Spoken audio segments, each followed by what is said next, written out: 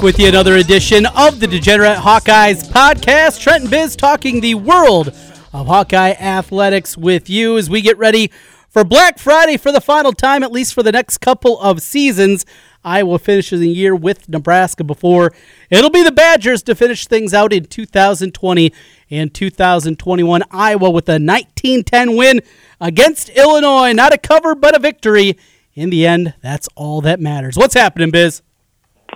Not much. We tried our darndest to hex the Hawks last week by putting the hex on Keith Duncan in the Iowa running game, but in the end they came through. Again, it's kind of your Iowa staple victory of not the prettiest win, but a win nonetheless. Take it any way you can get it, and away we go with that one. Looking back upon the game against Illinois, Biz, I was very impressed, more impressed than anticipated by that Illinois team. They were out there. They were scrapping, fighting hard. A defense that brought it. They were putting 8-9 guys in the box all day long, daring Nate Stanley to beat them, and he was able to do that at times. But that Illinois defense was even better than I anticipated. They definitely have a ton of team speed. Boy, they, from our view, you've sat with us many times, you can kind of see holes open up from time to time, and there were some holes that looked like they were going to be there for a few runs, and they closed them rather quickly. And they're an aggressive defense, and they play all the way through the whistle. And when you've got officials that absolutely refuse to throw any sort of a late hit flag on the sideline, you can continue to do that all game long. Yes, no doubt about it. Nate Stanley finishes with over 300 yards passing in his final game in Kinnick Stadium. I thought one of the best moments, though, was during the senior day activities as the players were making their way through. Of course, you saw the Paulson twins run out there and go see their family. That was a cool moment. But how about Devontae Young? His parents from D.C. not able to make it out. Waiting, though, at the 50-yard line for him. Mary Ferentz and then Kirk joined afterwards. Really cool moment there in that one. Yeah, it kind of piggybacks on what we talked about last week, Trent, about just, it was cool that he stuck it out and continued to be a Hawkeye, but pretty awesome way to end your career for a guy that, is kind of the epitome of an Iowa football player, a guy who, did everything that was asked of him. He came in as a wide receiver.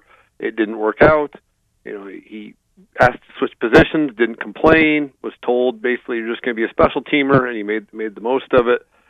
Pretty great story. And people forget, as a true freshman, he played some. He was early on in his career, he was kind of thought of as kind of, a potential option at wide receiver. So it wasn't like he came in as a scrub. He saw playing time as a freshman, and then obviously it never materialized. But very, very cool way to end his career as a Hawk. And, I thought in general the whole game was kind of a microcosm of Nate Stanley's 3 years as quarterback. Some really, really good moments for Nate, and like you said, over 300 yards passing, and then some occasionally really, really bad moments from him.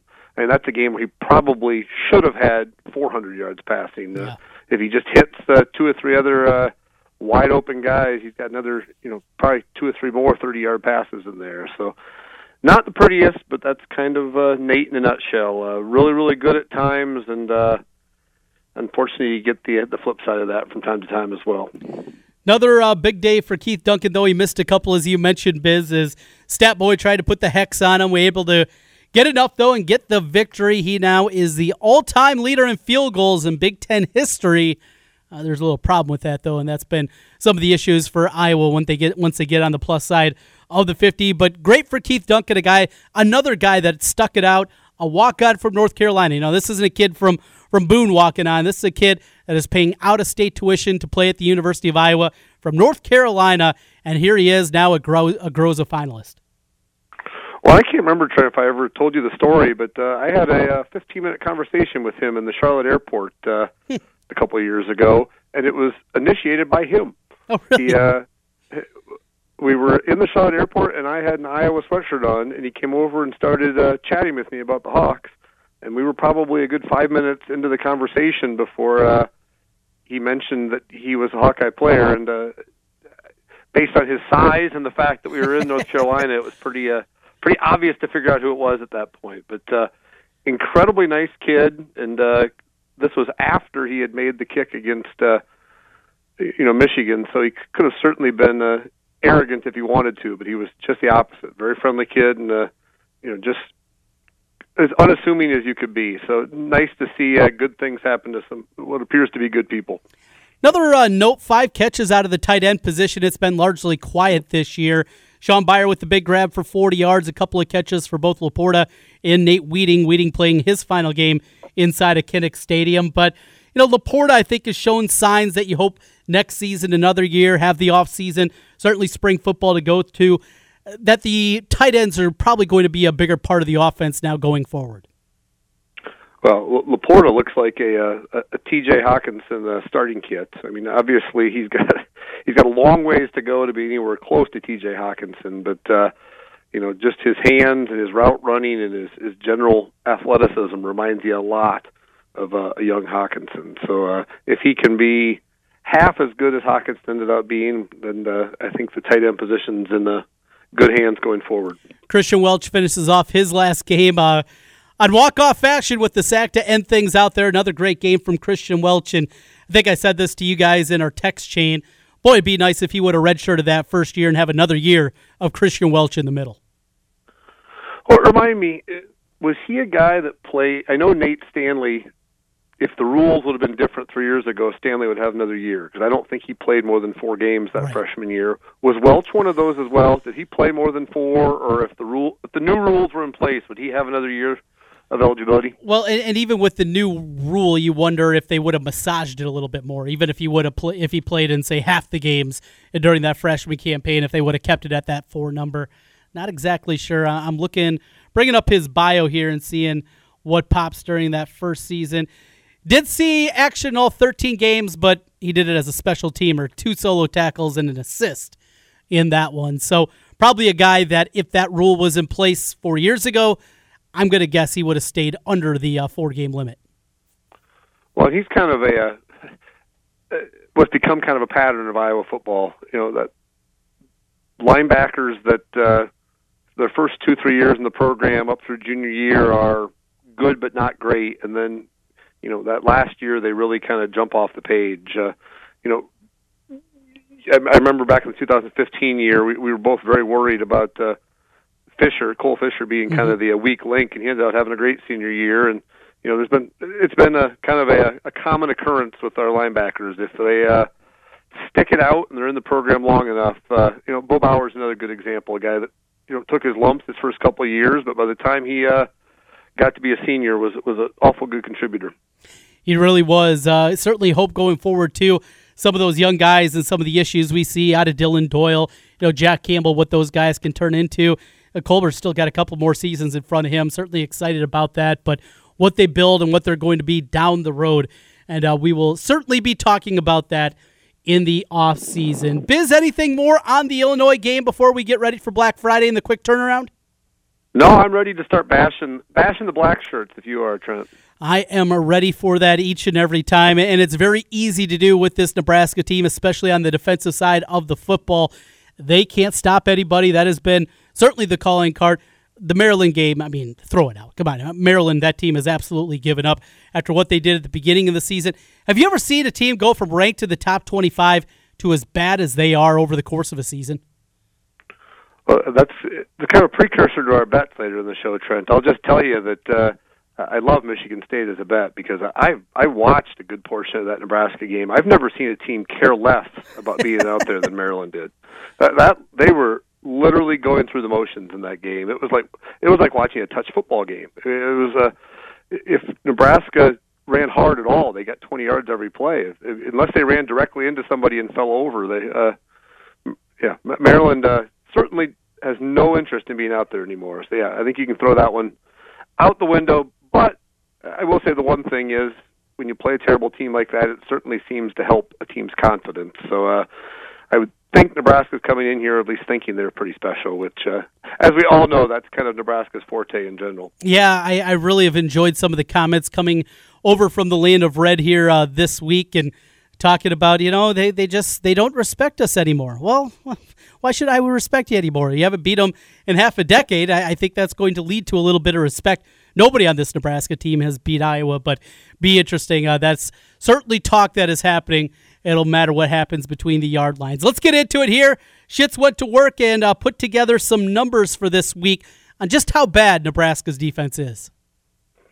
Yeah, we had success a couple weeks ago, Trent, when we found we went and bashed the Gophers for 15 minutes about how terrible they've been in Kinnick. So it worked, and we won. So I figured let's do the same thing this week, and let's talk about just how awful the Black Shirts have been since they became a Big Ten school. So you ready to look at some pretty brutal stats? Bring it on. So I gave Statboy the assignment of just comparing Iowa versus Nebraska's defenses during the 9 years that Nebraska has been a Big Ten participant. So let's start with just a quick breakdown. This is their 9th year, Trent. In those 9 years, if you break it down by a points per game average, this will be 8 years in a row that they have given up over 24 points a game. In that same 8-year stretch, how many times do you think Iowa has given up 24 points a game? Once. You are correct. Can you guess what year? 2012? No, that was my guess as well. But that defense wasn't terrible. The 2014 year. Okay. 2014, we gave up 25.6. It's the only year we gave up more than 24. Like I said, Nebraska has done it 8 straight years, including the last 3, Trent. They've given up 36.4 points a game, 31.3 points a game, and 27.8 points a game. So on average, every single year, they are consistently worse when it comes to points per game output. So we're in good shape there. This team, historically bad since their run into the Big Ten. What else has Statboy got for us? Well, this is my favorite one, Trent. When you look at giving up 50 or more points in a game, yep.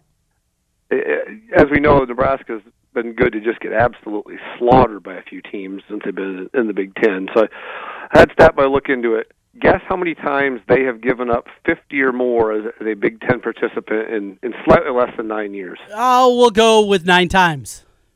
Are you cheating? I'm not. You're exactly correct. 9 times in 9 years. Guess how many times in the past 24 years Iowa has given up 50 points? Last 24 years, so we're going back to, 96, 95? 95. 95 was, we gave it up. We gave up 56 against Ohio State at home in 1995. Since then, we've only given up 50 or more one time. Oh, I Can think. you guess when it? Yeah, Can you guess when it was? I remember it was that 2014 year that you're talking about against the stupid Gophers. Yep, 51-14 Yes. debacle up in Minneapolis. So that is the only time. So they've done it 9 times in 9 years. We've done it once in 24 years. And the funny thing is, Nebraska would be looking at a streak of 6 consecutive years giving up 50 or more, but Ohio State took mercy on them this year and stopped scoring and stopped at 48. So if the streak is going to hit 6, the Hawks have to score 50 or more on Friday, which probably unlikely. Yeah, seems like a little bit of a stretch for this Iowa team and the issues we've seen offensively out of them this year. But if there's ever a defense to allow it, it's got to be the Cornhuskers. So we know, Trent, from the stats, they give up a crap load of points. What about yardage? Since joining the Big Ten, Nebraska has given up 500 or more yards. Guess how many opponents in 9 years they've given up 500 or more yards? 7 times. 20. No, jeez. 20 times they've given up 500 or more. On the flip side, can you guess how many Iowa has done that in the past 9 years? Past 9 years, 3 times. 5. But 3 of them were in that 2014 year. Oh, okay. So 20-5. Let's jump it up even higher, Trent. Let's go to 600 or more yards. Guess how many times Nebraska has given up 600 or more yards as a Big Ten participant? 9. 6. 6 times. Iowa has never done it. Never. So, never in a year since Nebraska joined. So never in the 9 years. Okay. So I didn't make Statboy go back every game, but I'm sure some of Ferentz's early defenses, it seemed like we gave up 600 every game. So, but yeah, just absolutely brutal stats for the Black Shirts. And the funny thing is, since their their moron of an AD made the statement 5 years ago, the stats are even worse, Trent. Let's break it down to the last 5 years, because this is pretty phenomenal. Over the last 5 years, this is the points per game more that they've given up. In 2015, they gave up 8 more points than we did per game. 2016, they gave up 6 more points per game than we did. 2017, they gave up 17 more points a game than we did. 2018, they gave up over 2 touchdowns more, about 14.5 points per game. And this year, again, they're giving up 15.5 points per game. So pretty phenomenal when you look at the breakdown of the two defenses and just how awful they've been, especially since they decided to assess where we were at as a program.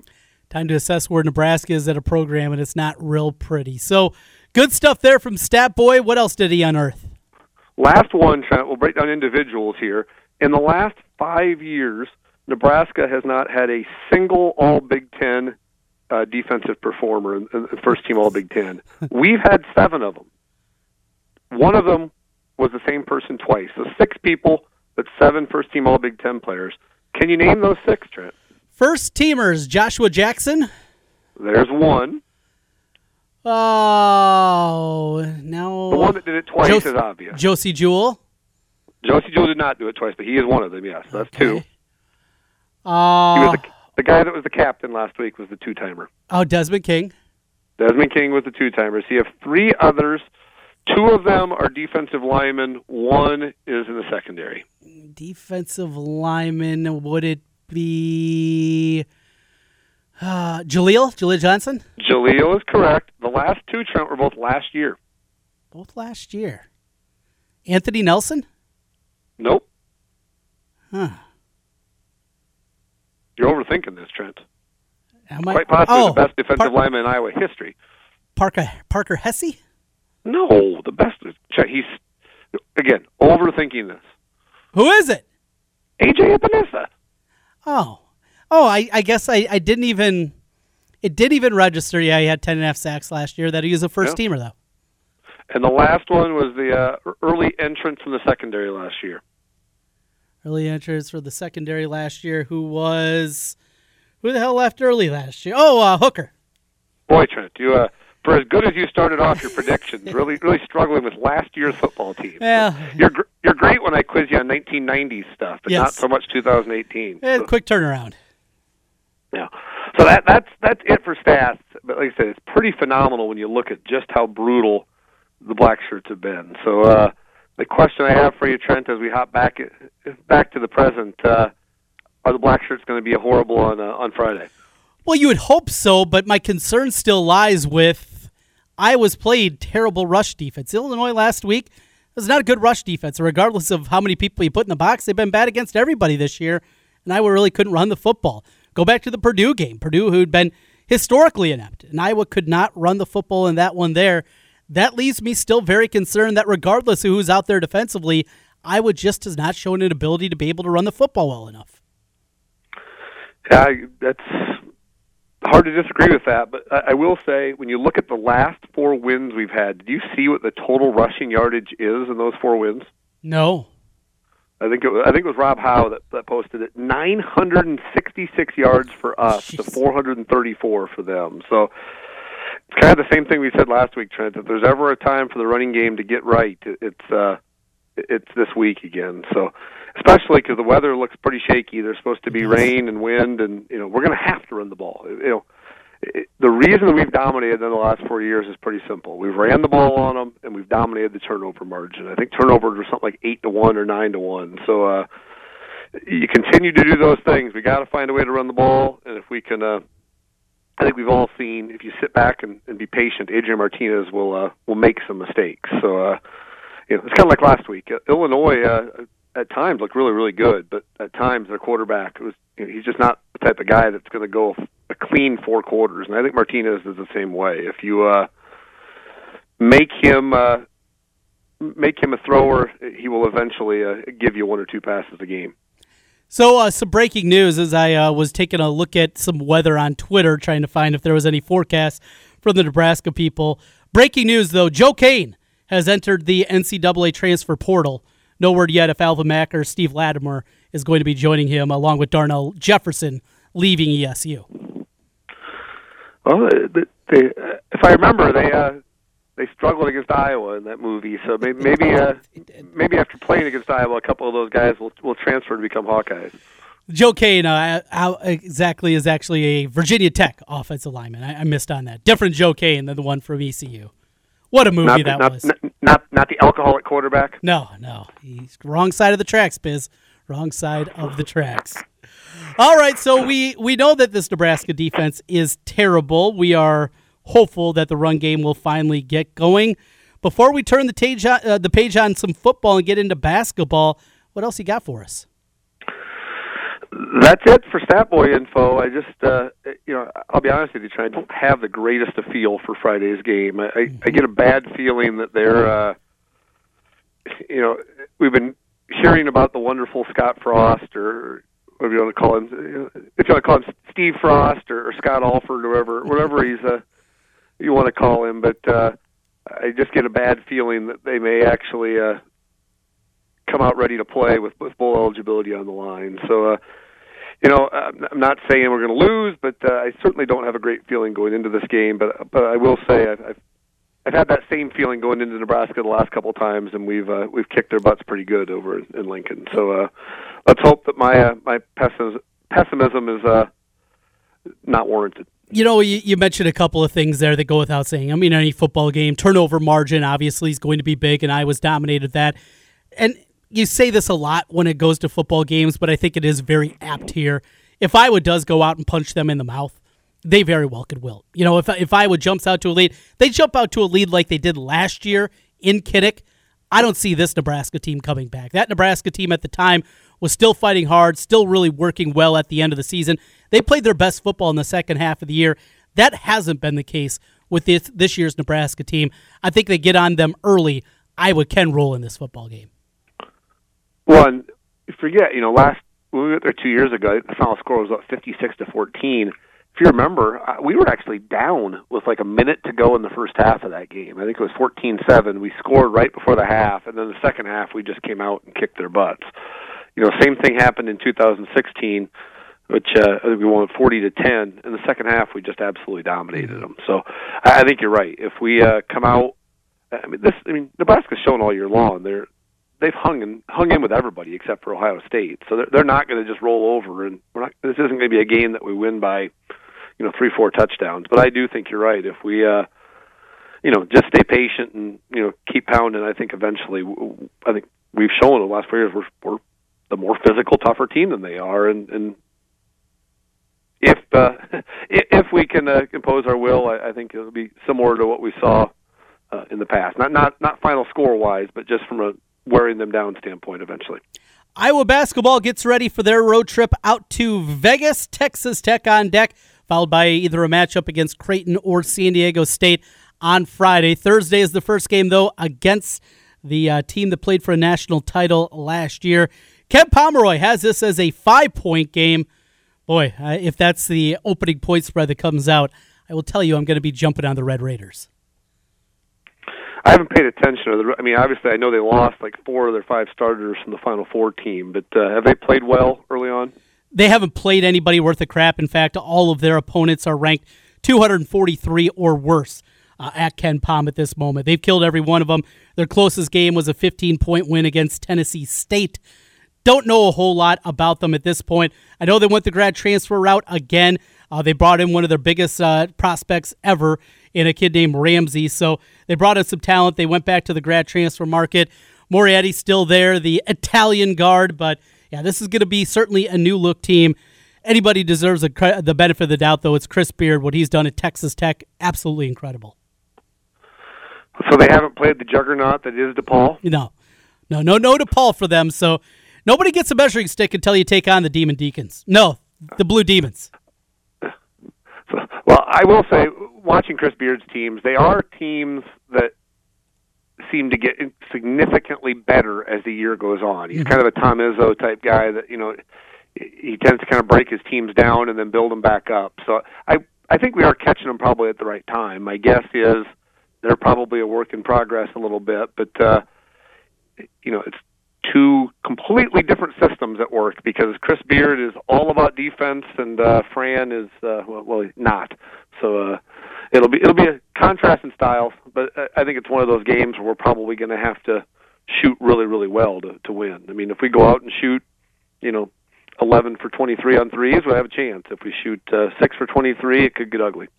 Jack Nunge out for the year. He tears his ACL in the game Sunday, and after redshirting last year, trying to separate the classes a little bit, now he has to sit out another season with an injury. Guy that really struggled those first couple of games, but was at least playing better before the injury. Yeah, I mean, I feel terrible for the kid, but I also don't see a lot of people are talking about this as a really big loss for the Hawks. I guess I don't see that.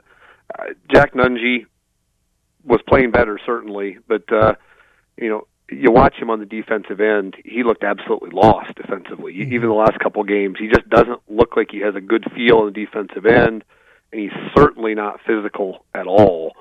So, I'm a fan of both Pemsl and Kriener. I think they'll both do fine.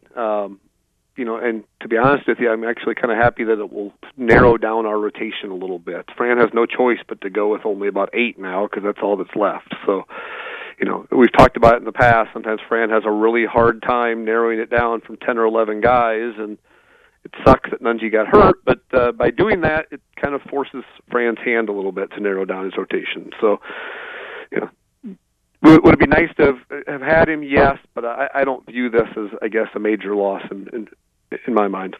Just an opportunity for more Riley Till. Oh, God, Trent, don't even say that. Oh, you know it's going to happen. Be prepared for it. You know it's going to happen. A couple of numbers that jumped out. I was taking a look at my favorite site at basketball, Ken Pomeroy. Offensive efficiency rating on the season, C.J. Frederick, 30th in the country at 138.9. Basically, he is averaging 38.9 points more than an average college basketball player, playing at a very, very high level. A couple other numbers there. 60% from 3, 9 of 15, 14th in the country in that category. Garza 21st as he's 7 of 12 from downtown. Now they just got to get Wieskamp going. They get Wieskamp going. How about this lineup? I want to throw this to you. Playing Connor and Toussaint together in the backcourt along with Wieskamp and Frederick and Garza as your big. There's some teams he can't play that way against. Purdue, Michigan State among them in the Big Ten. But against many teams, that lineup, I like that lineup. Am I crazy?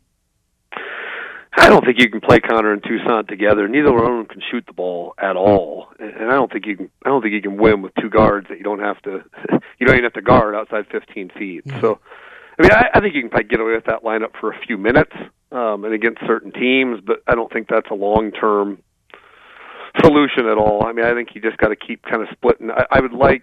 We've seen so far it's been kind of a 25-15 split as far as Connor and Joe. I think I'd like to see it more split right down the middle. I mean, Connor's played fine. He is what he is. He's a very good passer. He's a smart basketball player, but his ceiling is nowhere near what Toussaint's going to be. And at some point, you got to kind of let Toussaint sink or swim a little bit, and especially these next 5 or 6 games against good opponents. I'd like to see his minutes go up a little bit, and we'll see how it goes. Because obviously, I mean, he's going to have his growing pains. It's going to be ugly from time to time, but he obviously gives us a totally different dynamic than anybody else on our team. Bohannon didn't play in the matchup on Sunday. Are we getting closer and closer to the inevitable, or he's going to shut it down? Yep. My guess is he will play through whatever it'll be, Iowa State or that'll Minnesota be the 10th game. There. I think by holding him out the one, I think he can get through Iowa State now, right? Yep, you're right. So that seems like the plan. Going to do that, and then it'll be a look forward to the following season for him. Well, it'll be Thanksgiving night when the Hawkeyes are playing 7 o'clock tip-off Central Time against Texas Tech. What are you doing for Turkey Day? Be in lovely Nashua, Iowa, enjoying the game with family. So no better place to be on Turkey Day than Nashua, Iowa, Trent. Little football, some cornhole conference action maybe happening in your backyard. You're going to be in good shape there. I'll be in Sioux City as long as the weather holds. We're going to see. It's not looking good here for the travel plans, but for the people traveling, listening to us and to the Hello family, hello to you.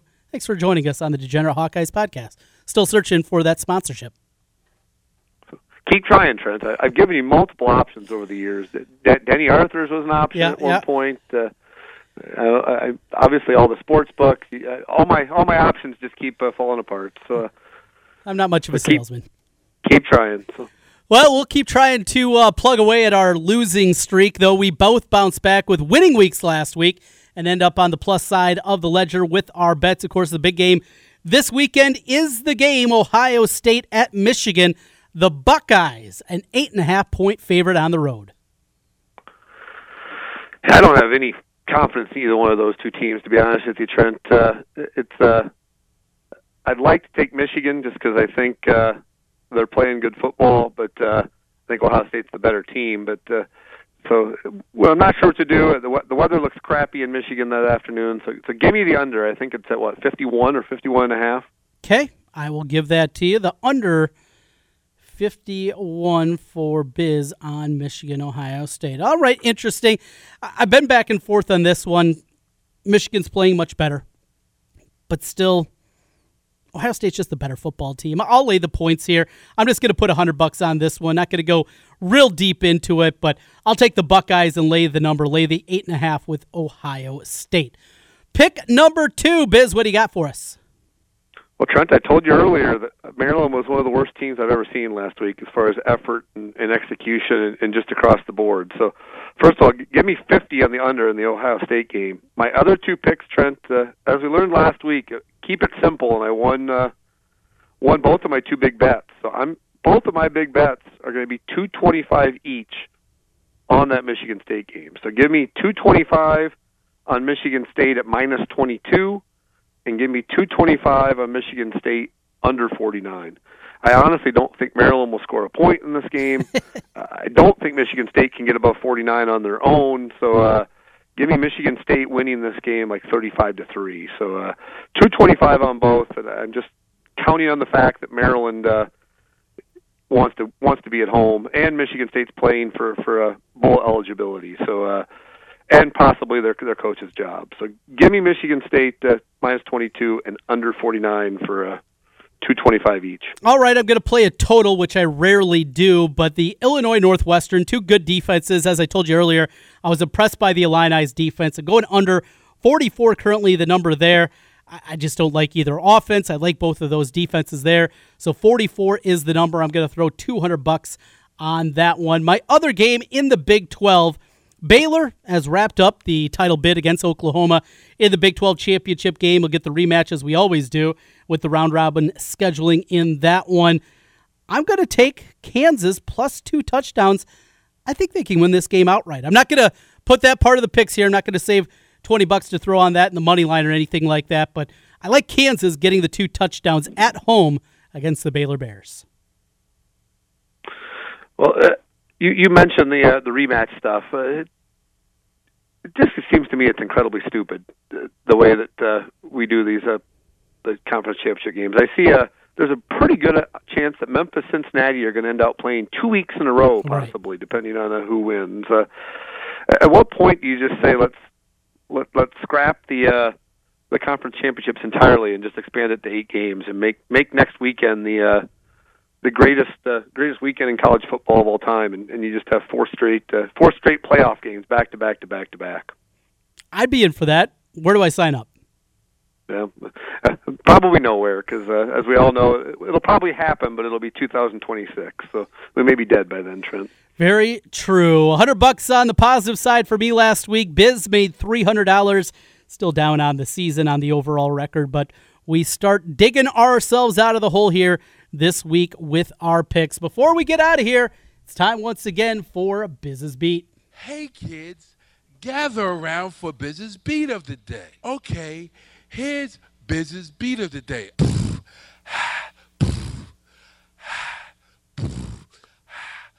Trent, this week's Biz's Beat is a tip of the ball cap to Lisa Bluter and the Iowa women's basketball program. As you know, I have a 10-year-old daughter, and I reached out to one of the assistants a few weeks back to ask if we could come watch a women's basketball practice, and we got to go watch practice as a team last Sunday. And it's hard to imagine a coaching staff and a team being any more hospitable than than Lisa and her squad were. It's pretty incredible what they did. I mean, not only did we get to watch practice, but every single girl came over and spoke to the team. We got autographs from the team. We got pictures with the team. We got to shoot with the team. We got a tour of the entire facility. They got autographed posters. It was absolutely incredible. I mean, how much access and how much they did for a group of 10-year-old girls. And so I know probably all of them were already fans to begin with, but they're a heck of a lot bigger fans after spending 2.5 hours with Coach Bluder and their team. So it was pretty impressive to see, and make a mental note for the year 2027 to have Ella and her squad travel over there. Sounds very good. I love that story, Biz, and certainly that basketball program and what they've done. Coach Bluder and all her assistants, great people over there, and love to hear those kind of stories. Biz, we'll do it next week. We will know, of course, a lot more about the Iowa basketball team, what happens on Black Friday with the football team. We'll also know the bowl destination. Is it Holiday Bowl or bust? Is that what you think? Where are we going to hear our marching orders for the Hawkeyes? I think it's almost impossible to predict because it's going to totally depend how many teams make it into the New Year's Day Bowls, because if Michigan gets bumped down, my guess is the Holiday Bowl's taking Michigan. They haven't been there in over 20 years either, and the head-to-head matchup, they beat us, so they seem to be pretty logical that they take them. So your guess is as good as mine, Trent. But before we go, 2 quick predictions, Trent. Okay. Thursday's basketball game, Thursday's football game. Thursday's basketball, Friday's football game. Who's the winners? We're going to go with Texas Tech and Nebraska. I'm going negative this week. I'm going to be thankful for turkey and not Hawkeye sports this week. Well, I'm going to pick the surprise on Thursday night. I think Iowa's going to come out, and it won't be because we play that well. I think Texas Tech's just not going to be that great of a team really in the year. So I think we pull the upset, and people start having some positivity. Then, unfortunately, Friday, I have a bad feeling that Nebraska's going to beat us. So, give me the Hawks to pull the upset on Thursday, but then the Cornhuskers to turn around and pull the upset on Friday. So, I hope I'm wrong on the second one, but if I had to, I'd be happy to be wrong on both because I'd much rather see the football team win than the basketball team at this point in the year. One way or the other, we'll talk about it next week. Biz, enjoy Thanksgiving. We'll talk again then. All right, go Hawks.